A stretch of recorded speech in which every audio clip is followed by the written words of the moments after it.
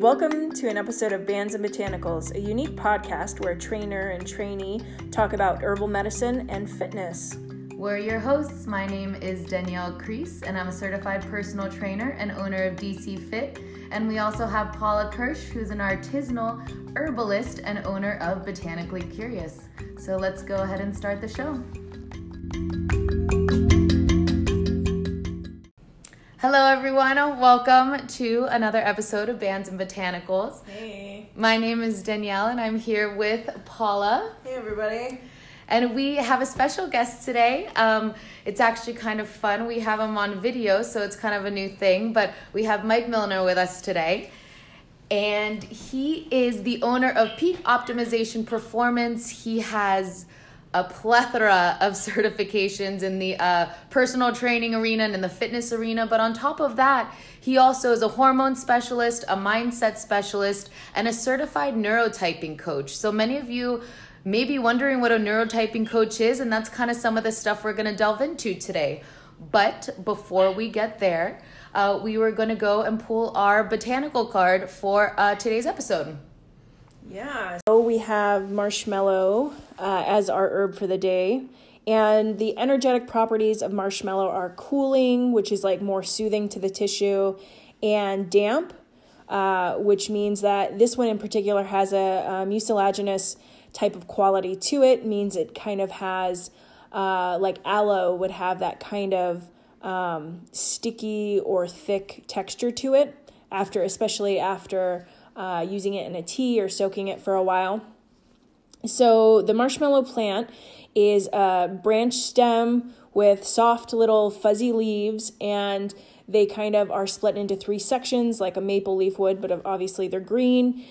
And then you can look at them as like more heart-shaped petals on the actual flowers themselves. And so those flowers are usually white with a little bit of pink toward the middle or like a mauve color. So they're really great for pollinator gardens. They look beautiful. They bloom in late summer. And so it's really nice to have those in your garden or anywhere that you might be. They do grow in pots. And so talking about marshmallow, the oracle property that we've associated with it is adversity. And that is because it can grow in pretty much any type of soil and lots of climates where other plants have failed. So this is great to protect against acid reflux or ulcers because it does coat the lining of your stomach and your esophagus, which is really nice. Great for your skin because of the anti-inflammatory properties that it offers, and the skin irritation aspects where it clears up a lot of that. So I usually do a tea with some marshmallow root, some rose, which is really nice for your skin, and calendula. And then that's a really good overall whole health tea.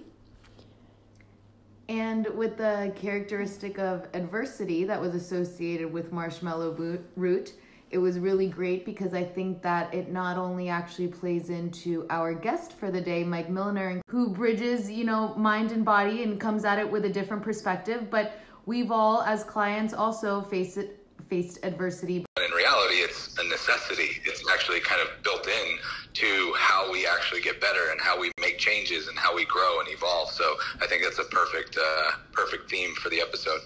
Sweet. So we are, that is definitely going to be something that we talk about. But one of your main, I guess, focuses as a trainer is that you do this neurotype training.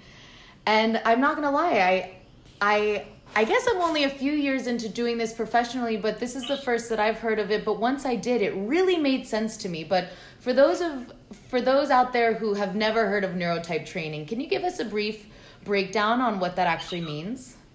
Yeah, for sure. So I think it's something that it is becoming more mainstream. And I think over the next several years, you'll see it gain popularity just because a lot of other coaches are starting to realize the connection between a client's personality type and what type of program is best suited for them. And that's really what it is at its core. When we talk about neurotyping, it's just a way of saying your personality type or your brain chemistry, the way that you're wired. And then looking at your personality as a way to give us insight into the training and nutrition and lifestyle protocols that will be best suited for you as an individual. And if you think about the landscape in the fitness industry, there's a million different training programs out there. There's a million different diets out there. And it's like, how do we sift through all the noise and find the right fit?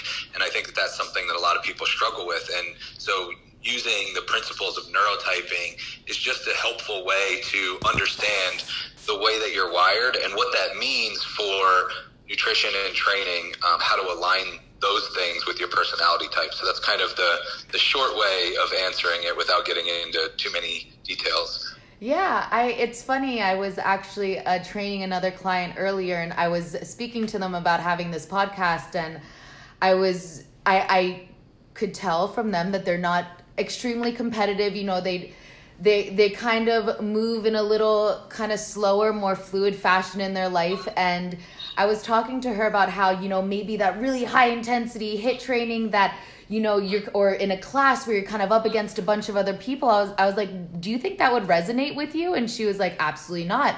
And we just kind of started talking about how interesting it is and how much sense it makes to take those factors into consideration. Yeah, I think one of the things a lot of trainers pick up on intuitively is the fact that different personality types will kind of gravitate towards different training styles. And we never quite put those pieces together until you hear it outlined. And then you're like, oh, yeah, it makes sense. We kind of picked that up from being a trainer and realizing that you can, give one style of training to one person and they love it and they're absolutely hooked. And then somebody else, they want nothing to do with it. Right. And just, all of that has to do with the individual nature of humans, but we can, gain insight into what's going to be naturally more appealing based off of personality characteristics. Makes so much sense. Mm-hmm. It really does.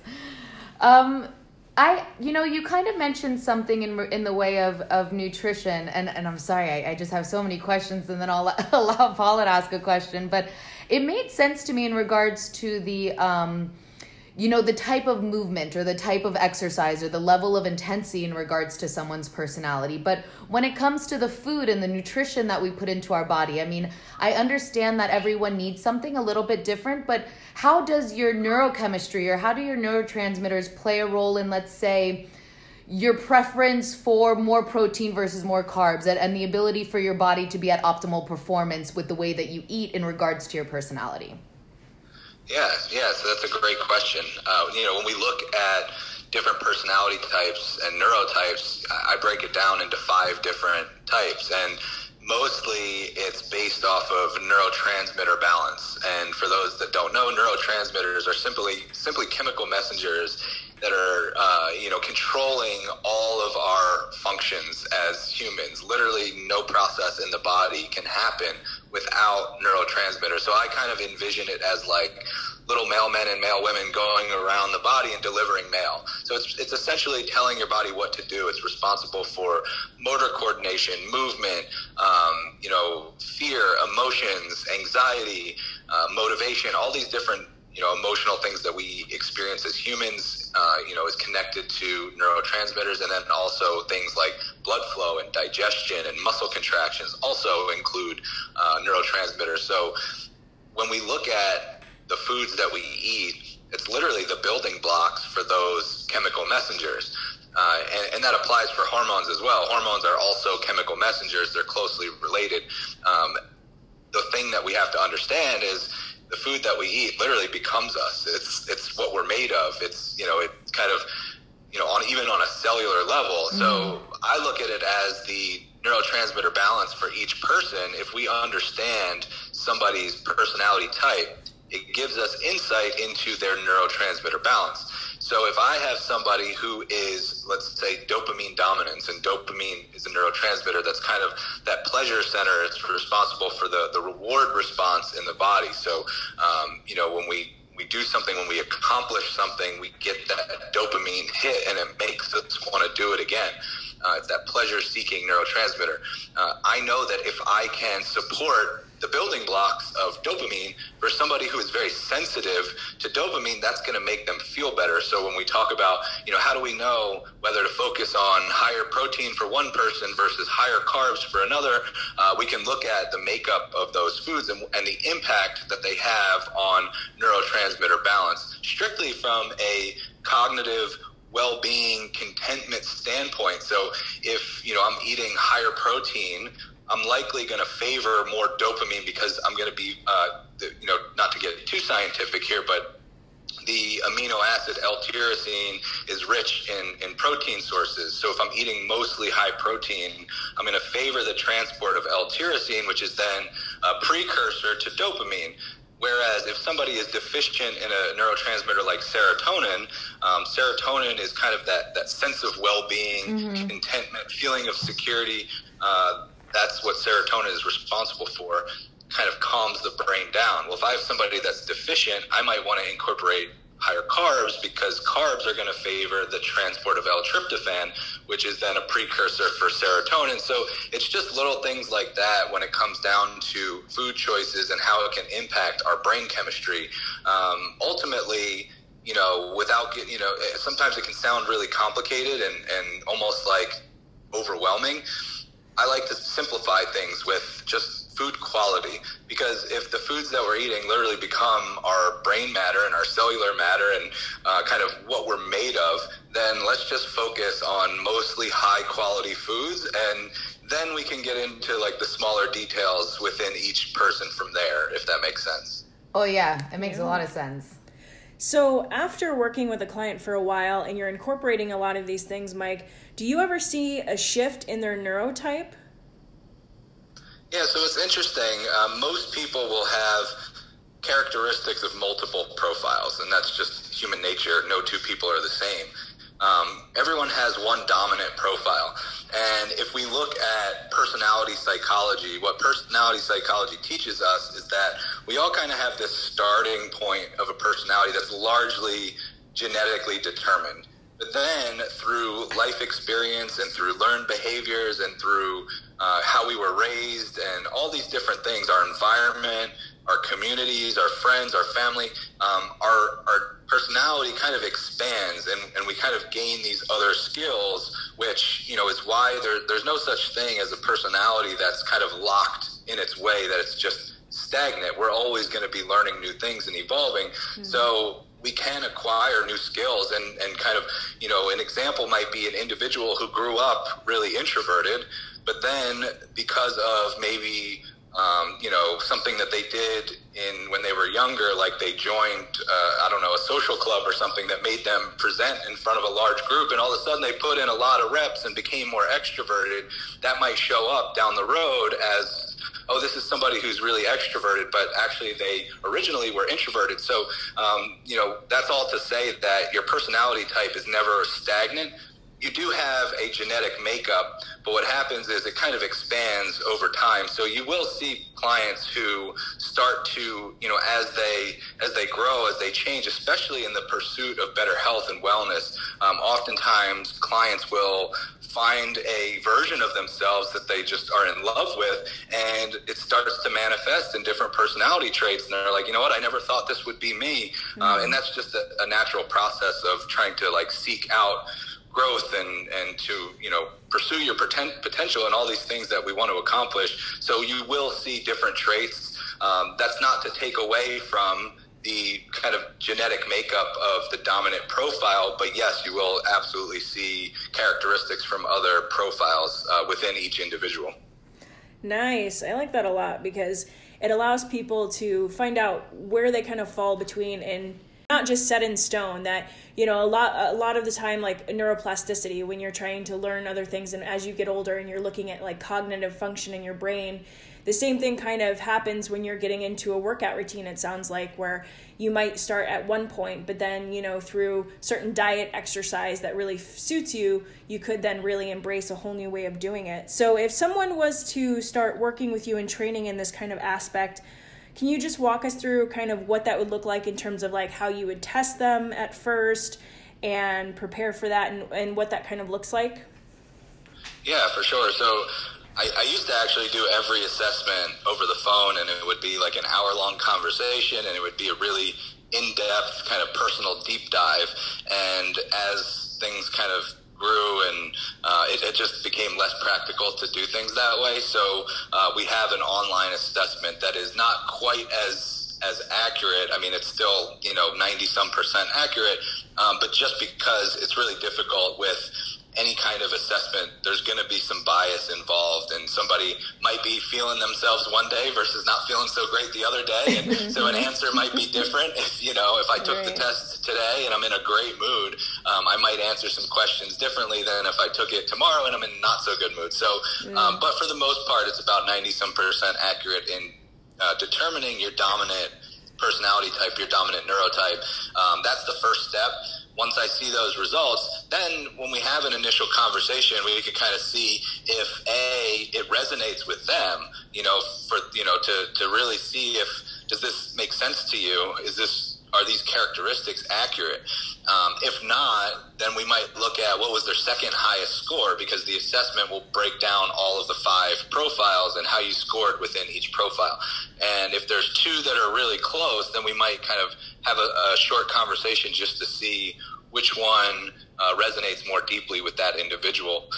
Ultimately, we kind of are using that as a starting point and just to gain some insight into where we need to go from there. There's a lot of other variables that go into it, because we need to see diet history, for example, and training history, and kind of personal preferences and their lifestyle and their work schedule and their personal life and all the things that kind of make that individual unique. We want to factor all of those variables into the equation. So that's actually like our second step after we do the personality assessment, and we have a pretty good idea of what their dominant profile is.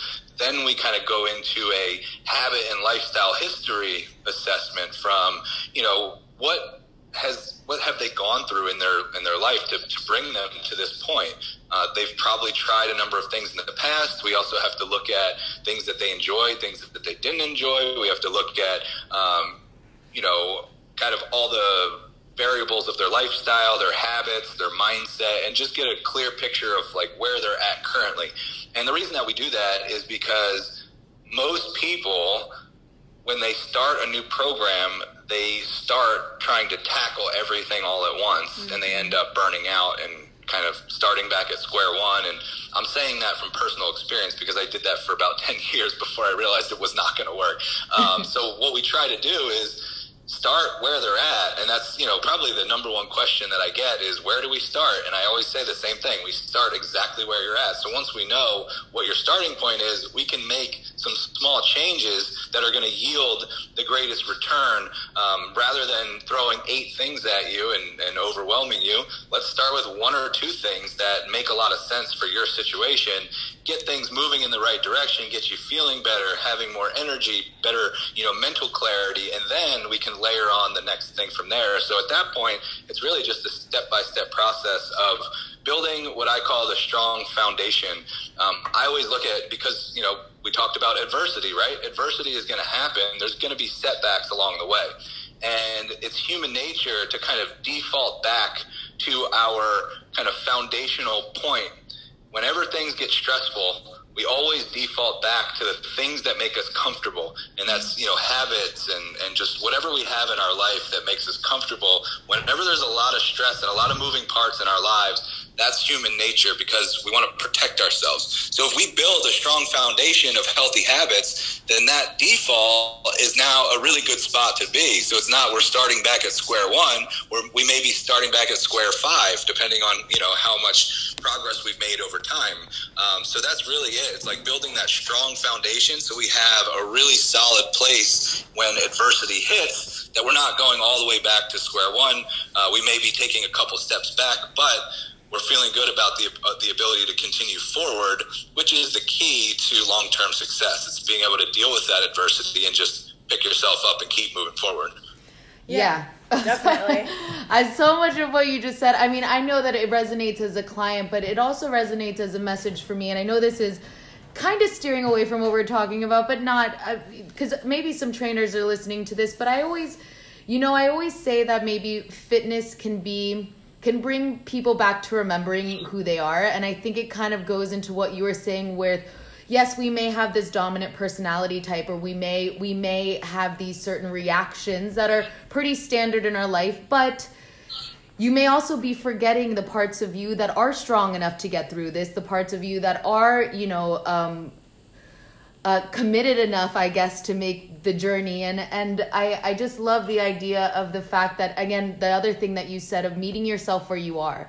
That's something that I'm finding myself always saying in classes is meet yourself where you are today. And from that point, that's where we have our platform for growth. It's not, it's not trying to be 12 steps ahead because you saw it on Instagram, which is something Paul and I have talked about, the lure of just trying everything before you have earned getting to that point. But there's nothing wrong with having your base. There's nothing wrong with having your starting point and knowing that starting point so that you can see how far you've come. So I really appreciate, like I said, the perspective you take as a trainer and kind of everything that you bring into it. Because unfortunately, there's still much that's, a lot of preoccupation with, I guess, the wrong things that make you healthy. I guess, or the wrong types of measurements, which actually brings me into maybe a little bit of a personal question for you, Mike. I've struggled myself with so many eating things and self-love and body dysmorphia and all of that stuff. And it's only been since I started to kind of become a trainer that I've had some more control. I've learned healthy habits. I've started to make that shift, but there are still times where I feel like I overtrain or I over obsess over the thing that I just ate, or that shame spiral that happens if you feel like you've slipped up, whether you're a trainer or not. How do you combat, and I know that I've seen this on your Instagram, so I know it's something you speak of. How do you combat looking healthy versus actually being healthy and feeling healthy?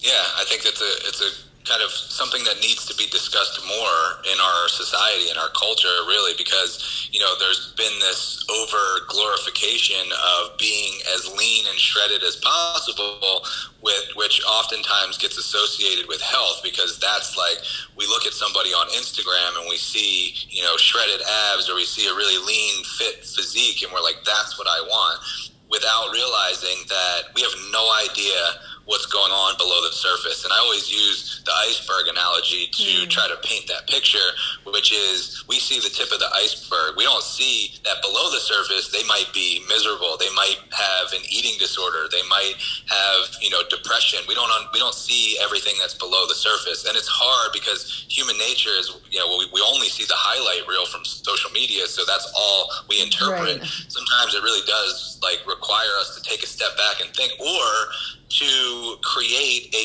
more encouraging environment, which is if you find yourself looking at people who kind of create this mindset inside of you that you are not worthy or not good enough, or you need to pursue a unhealthy level of fitness, then unfollow. I mean, that's the beauty, is we have perfect control. I talk about cultivating your environment, not just your physical environment, but also your social environment, your virtual environment. That's all the stuff that we consume plays a large role. So that's one thing, is kind of to just create awareness around those feelings. And if you're having a moment, sit with it. It's okay to sit with those feelings for a second and actually try to figure out, where did that come from? Is there something that I can do to, cut off the source of where that's coming from? It might be from an account that you're following that every time you see them, it triggers you in this, negative spiral, and okay, that's great, I'm going to unfollow that account. Other times it really is just, like I said, it's adversity, it's human nature, it's something that we're always going to deal with. So whenever I'm having those thoughts, and this is something that I have struggled with for a long time, I went through, disordered eating, I went through body dysmorphia. I don't think that the voice ever goes away completely. I think that we just become better equipped at handling that voice when it does come up. And that's really the objective.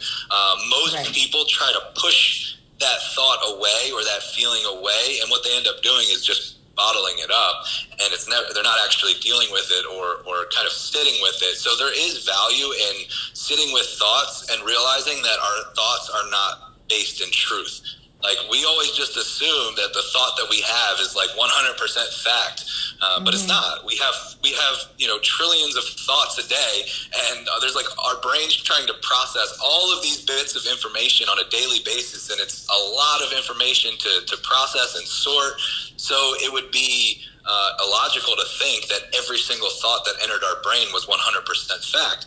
So sometimes what I'll do is literally just sit with it and just observe. What does that feeling feel like? And then what's helpful is I use the cloud analogy. It's like thoughts are kind of like clouds. We get to thoughts and feelings, right? We kind of watch them pass. And just like you would be laying, at the beach on a partly cloudy day, and you would see the clouds pass over you while you're laying down, like that's kind of what I envision if I'm having a feeling or a thought of I'm not good enough, or, I'm overtraining, I'm trying to do too much, and I'm criticizing myself, and I'm in this pattern of negativity. I just kind of observe those feelings, and then I think about the clouds, like, this is going to pass. Let me just watch this feeling pass. And, doing some self-reflection on where that might be coming from is super helpful. But again, through repetition, that's how you get better equipped at dealing with it. So we can interrupt. There's always the action on the back end of that. So we have a thought that produces a feeling, that produces a decision, that produces an action. And we can interrupt that cycle at any point in time. Just because we have a thought, that doesn't mean that we have to have the same action every single time, which is often what happens. Paul mentioned neuroplasticity. This is exactly what it is. Mm-hmm. It's rewiring those patterns in your brain. When we've done something so many times, it becomes like a default action. So we have a thought, and we've kind of followed the same path so many times that we don't even think about it as just a mindless automatic trigger for this certain action. But it doesn't have to be. If you are consciously aware, you can choose a different action. And if you consciously choose a different action, all of a sudden that kind of neural pathway will be rewired, and you start to give yourself more autonomy. When that voice creeps up, you can create that awareness. I know this voice, I've heard this voice before. Here is the action that I'm going to take. So it just comes from repetition, and the more that you practice doing it, the easier it gets. I don't think that it ever goes away completely. At least that's my experience is that it's always going to be in the background to some extent. Me too, Mike. You just get better equipped. Yeah, for sure. I mean, but it is so important to talk about, especially I guess if you're on a fitness journey, that you may reach a certain size or a certain weight, or you may get those abs that you thought that you would never have, but it doesn't necessarily translate to bam. Right. All of my issues are gone. I am now happy, content, and satisfied with exactly who I am, and I always will be. I think especially with social media, like you were saying, we like to show our best sides. We like to show our best selves, and I'm very fortunate for your platform. I try to do it myself when I get on there as well, but I think there is becoming more of an honest conversation with people, that just because you may portray something, or because you work out every day, or because you get your food right, or whatever the case may be, doesn't mean that up here, I'm pointing to my head, that, mentally you're happy. And I just appreciate that, because it's, the two are misconstrued often. Being super fit is supposed to be the same as being super happy. Well, and we can really look at health in a way of just looking simply at the 4 pillars of stress level, your nutrition, your mental state, and then your movement. If you're looking at those 4 things as your pillars for health and wellness, because we talk about, fitness isn't always wellness. Fitness is a little different. It can be within the same realm, but not necessarily. And just seeing, for me in particular, health for me looks like getting enough sleep, eating the right kinds of foods, making sure I'm moving my body every day, and then, trying to combat stress in whichever way I can. And, on that kind of note, Mike, in terms of feeling your healthiest, what kinds of things, just a few words, would pop into your head if you're saying, I'm the healthiest I can be if, and then it's kind of a twofold question. What kinds of natural ways or methods, maybe herbs or anything else, do you use in your recovery and training? Because I kind of want to see if there's anything you use for recovery. Yeah, for sure. So I would say that for me, being my healthiest for sure does not mean being my fittest or leanest. And I've done both, and I was miserable. So, I did a photo shoot last July, and, I had to get very lean for my photo shoot. And, for me, it was more about just like pushing myself and the act and the process of going through that. It wasn't healthy, and it's not something that I recommend people do. It was just kind of a personal challenge, and it was actually, photo shoot was for a good cause. So I did, there was kind of that kind of incentive as well. But I took a picture of like how lean I was at that point. And I just, for social media purposes, I wanted to portray the fact that I was always cranky. I slept horribly. My girlfriend never wanted to be around me because I was miserable all the time. That's not health. And when I think about like pillars of health, relationships, I would say, is at the top of the list. So if, depriving myself and trying to get super lean is disrupting one of the most important relationships that I have, then absolutely that's not healthy. So, right. When I think about health for me, it's if my relationships are in a good place, if my mindset is in a good place, if I have, relationship, even talking about relationship food.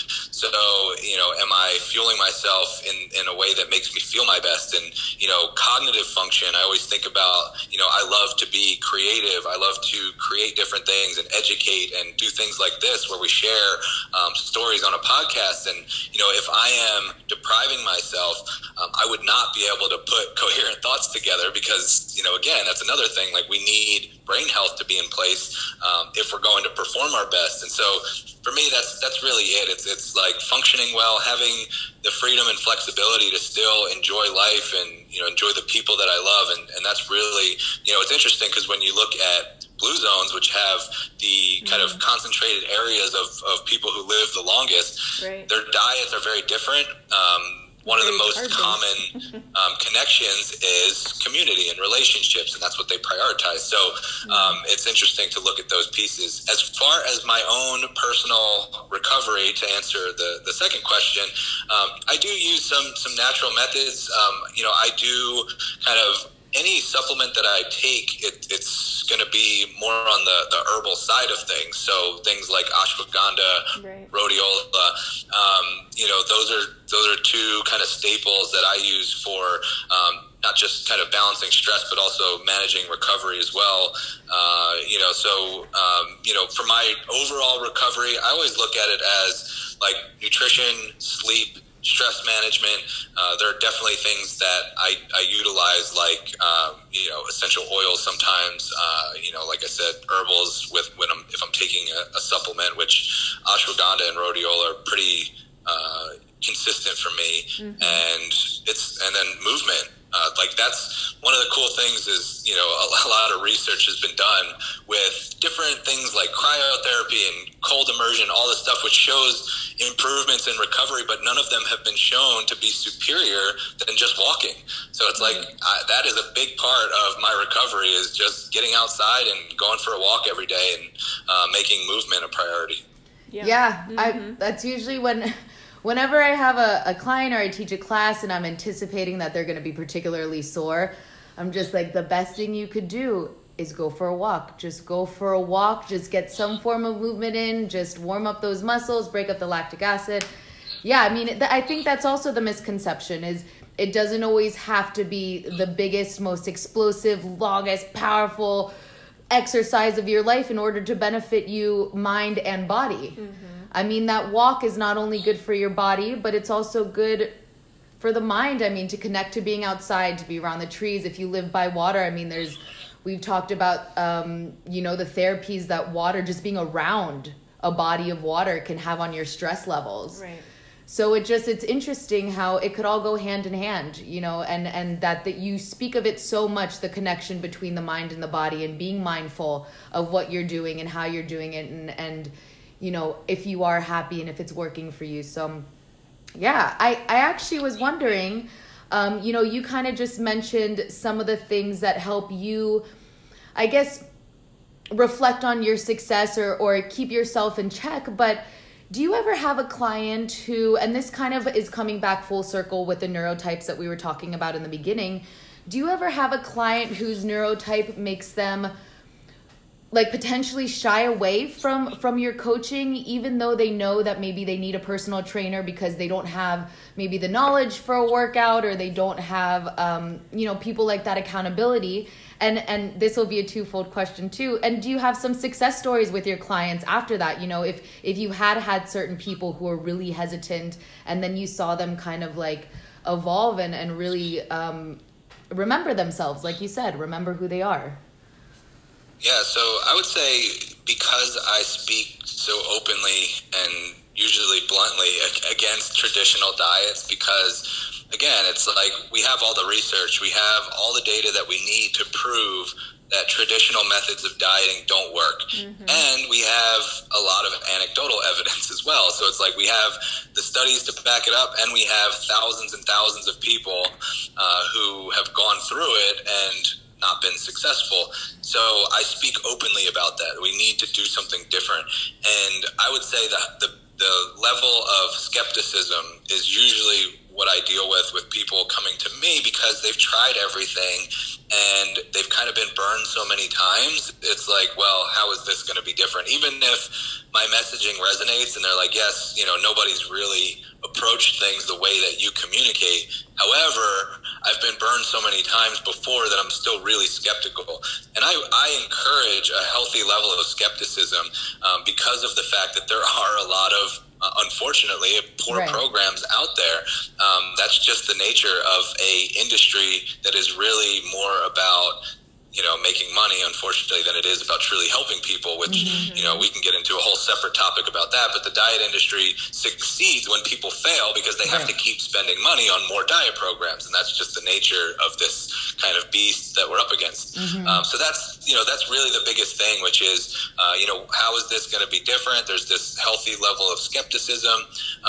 And so every success story that we have, which is now, in the thousands, comes from that starting point. It's like, I didn't think, I really couldn't believe that there was something out there that would work for me. I truly thought that, I had tried everything and just that I could not be fit. I could not reach a level of health that I wanted to, and that just this was my fate. And, I'm so glad that I took this one last crack at it, because it changed everything for me.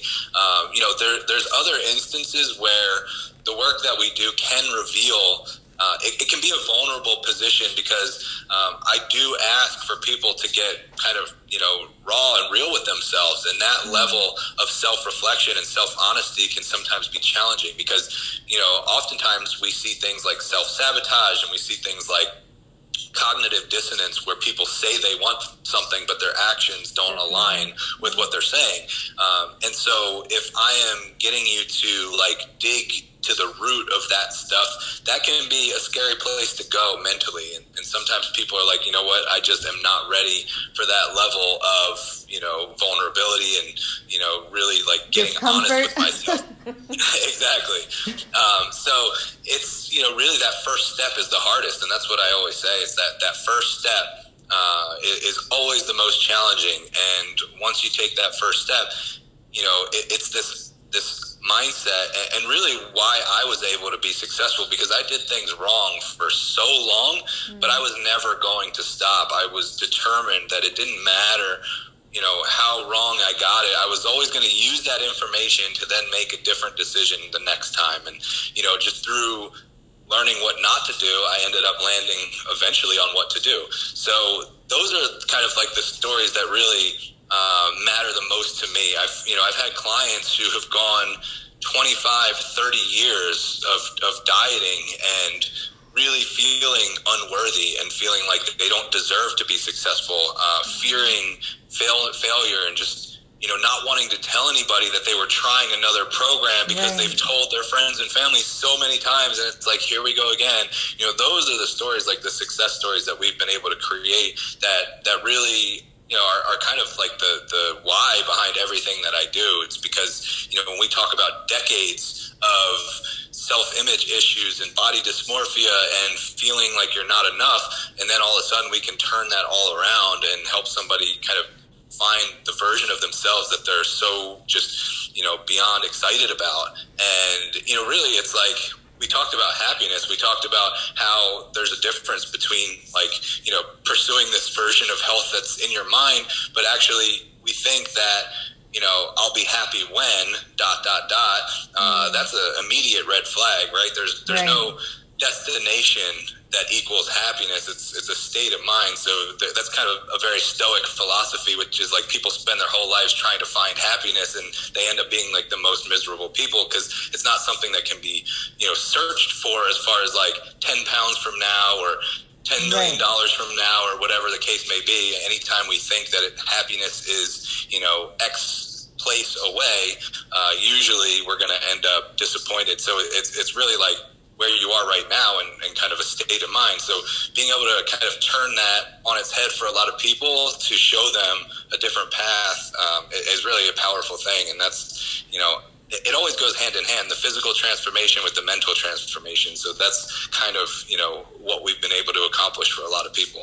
Yeah. I love that. Yeah, I bet a lot of our listeners are getting excited about hearing about what you're doing. So if we have some listeners or some others that are only able to contact you virtually, what kinds of programs and things do you have available for them right now?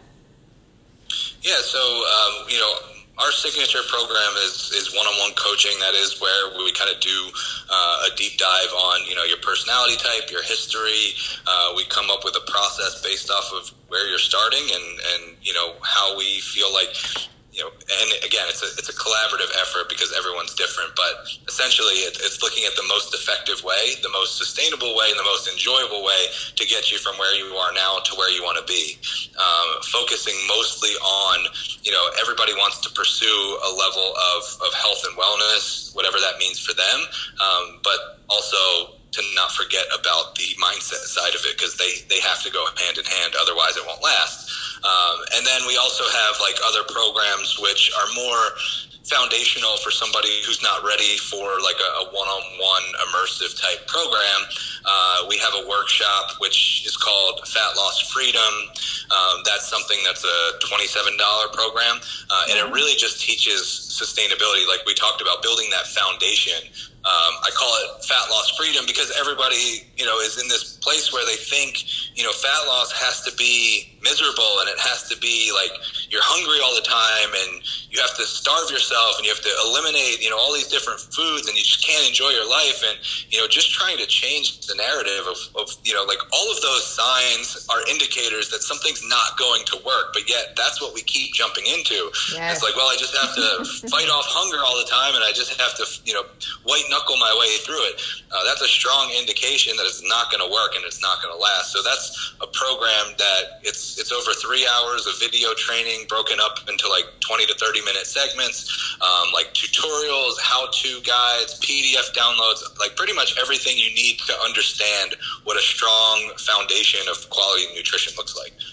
Yeah, I love this because, a lot of articles and things say that, you can maybe white knuckle your way through weight loss and get those things. And I've even been there, losing 100 pounds and then, gaining that back. And there's almost that 5-year time frame that happens where maybe you can withstand holding it off for maybe 5 years. And then all of a sudden the weight starts coming back. You've kind of lost focus. And so even those people who have maybe reached their goals and it's been a while since they reintroduced themselves to why they're doing this, I feel like something like that would be great. Yeah, definitely. It really just provides a different perspective that, we should be looking at this from, as cliche as it is to say, a lifestyle approach and something that if you can't see yourself doing this for the long haul, then there's no point in doing it for, 6 weeks or whatever kind of, challenge or 30-day, fix or whatever it may be. Let's look at creating sustainable habits that last a lifetime and build that strong foundation like we talked about earlier. I always use the analogy, it's not really an analogy, but I always paint the picture of you can either raise the ceiling or raise the floor. Most people raise the ceiling, and that's all they ever focus on. It's like, all of a sudden, I'm going to work out 7 days a week. I'm going to eliminate, carbs and sugar. I'm going to, do all these things. And they try to bite off more than they can chew. Why not raise the floor? Like, if we focus, and yes, there are times where we should raise the ceiling. We should pursue, a higher, a better version of what we've been able to accomplish. But nobody ever focuses on raising the floor, which means that when you fall, your floor is a lot higher than it used to be. So when that adversity hits, you're at a much better starting point, and that's really what the workshop is intended to accomplish. So such important work, I think, and I'll just reiterate it, just loving like you keep bringing it up, changing the narrative. I mean, the narrative of fitness and I guess wellness has been so ingrained in us and in such a detrimental way to both men and women. And to be able to try to change the narrative, to turn it into not just, do this crash diet for 30 days and then be expected to maintain it for the rest of your life, but how can you take the steps to support yourself in success? And finding, as cliche, we keep kind of sounding corny, but as cliche as it is, like what you have inside of you, because at the end of the day, that's going to be your greatest ally is yourself. I mean, I say it sometimes, like I could, as a trainer, you could put together a great program, you could try your best, but if the person's not invested in themselves, then it may not translate as well. But if the person knows that it's coming from that long-term goal of how can I feel good for a long time, and also giving yourself grace, right? Knowing that if you do stumble, that it doesn't negate all of the work that you've done. It doesn't mean that you failed. It doesn't mean that, and as someone who struggles with my mental health, sometimes that could be a challenge, that all or nothing, or that, oh my God, I got sad again for a week, or I obsessed over what my body looked like when I've tried so hard to move away from that. But you have to give yourself that grace. It is a forever thing if you're committed, and you're going to have your ups and your downs, and you're going to have those times where you feel like it's the easiest thing to be as healthy as possible. And then there are times where it's going to be such a struggle.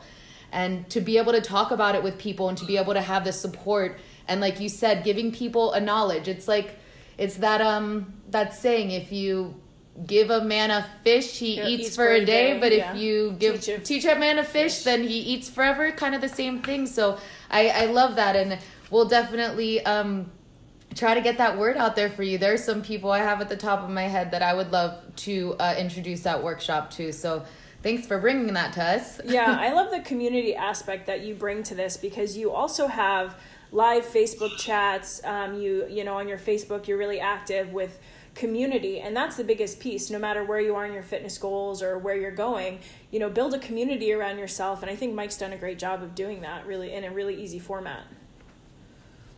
Yeah, I appreciate that. And really the objective is to reach anybody at any level. So we have a ton of free resources. Like you mentioned, the Facebook group, if somebody joins our Facebook group, they're going to get, we do daily intention calls where people can come on, even if they're not a client, and we really just set the tone for that day. What is one thing you want to accomplish that day? We just have kind of a roundtable discussion about what we're, trying to do. And then we do, every Monday, I do a live Facebook training on different topics. The last one I did was on like intermittent fasting. And then one before that was on how to overcome self-sabotage. So like different topics I'll teach each week. And then, we have some other like free downloads about like just, nutrition and giving people kind of like the fundamental resources that they need. And then kind of the next level up is like, all right, well, if you want to do one of our workshops or one of our ebooks, then somewhere between $27 and $97. So that kind of, accommodates people who aren't quite ready for a one-on-one type of coaching experience. And then obviously the highest level is when you really want, that coach accountability, that support, the guidance, for us to take a look at your personality type, your lifestyle, your habits, your goals, and kind of walk you through and hold your hand through a path that will create that success, but most importantly, to teach you how to be self-reliant, because a lot of programs, their objective is dependency, right? They want their clients to need them.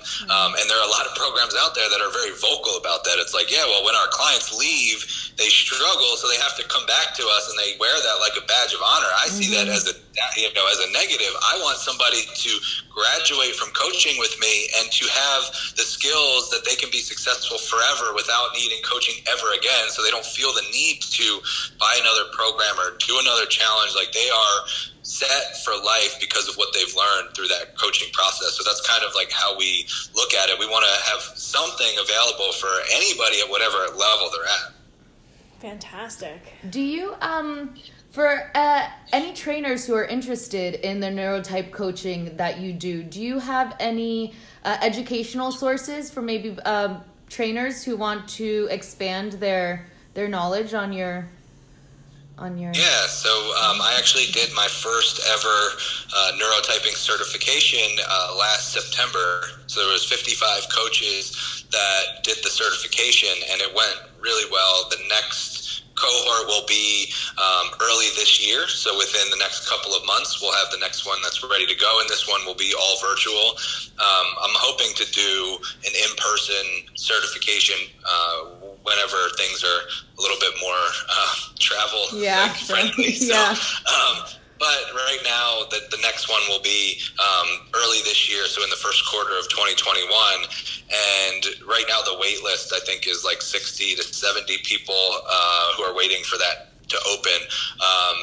And so the neurotyping certification is all of my methodology with neurotyping, so understanding, neurotransmitters, brain chemistry, personality types, how that influences training, nutrition, lifestyle, and then going into also client communication. So really like the best practices for communicating with clients and getting them to where they want to be. So for coaches, oftentimes there's the certifications out there that really just hammer home the physiology, and they leave this like gaping hole of the psychology. And so that's really the gap that I've chosen to bridge, is like, we need to understand how the brain works. We need to understand how to communicate with people, how human behavior works. And that's what the certification accomplishes. It's also for personal trainers, you get continuing education credits for NASM, AFAA, ACE. So any certification that you have, you would be able to get your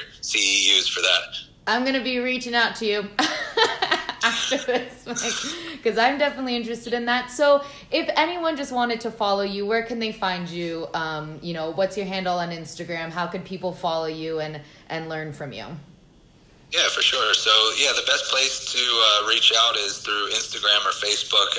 Instagram is at Coach_Mike_Millner. And then I'm just Mike Millner on Facebook. I do post a decent amount of content on there, and anybody can shoot me a DM on either platform. And then our Facebook community is a great place to hang out as well.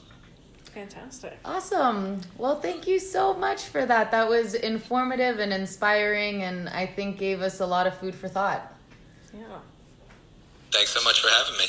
And yeah, we appreciate you, and I hope you have a wonderful day.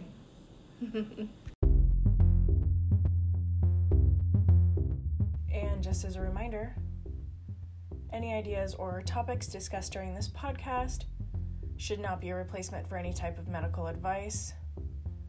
Although Danielle is a certified trainer and I have a knowledge of herbal medicine, any decision to incorporate an exercise or herbal remedy is always your own.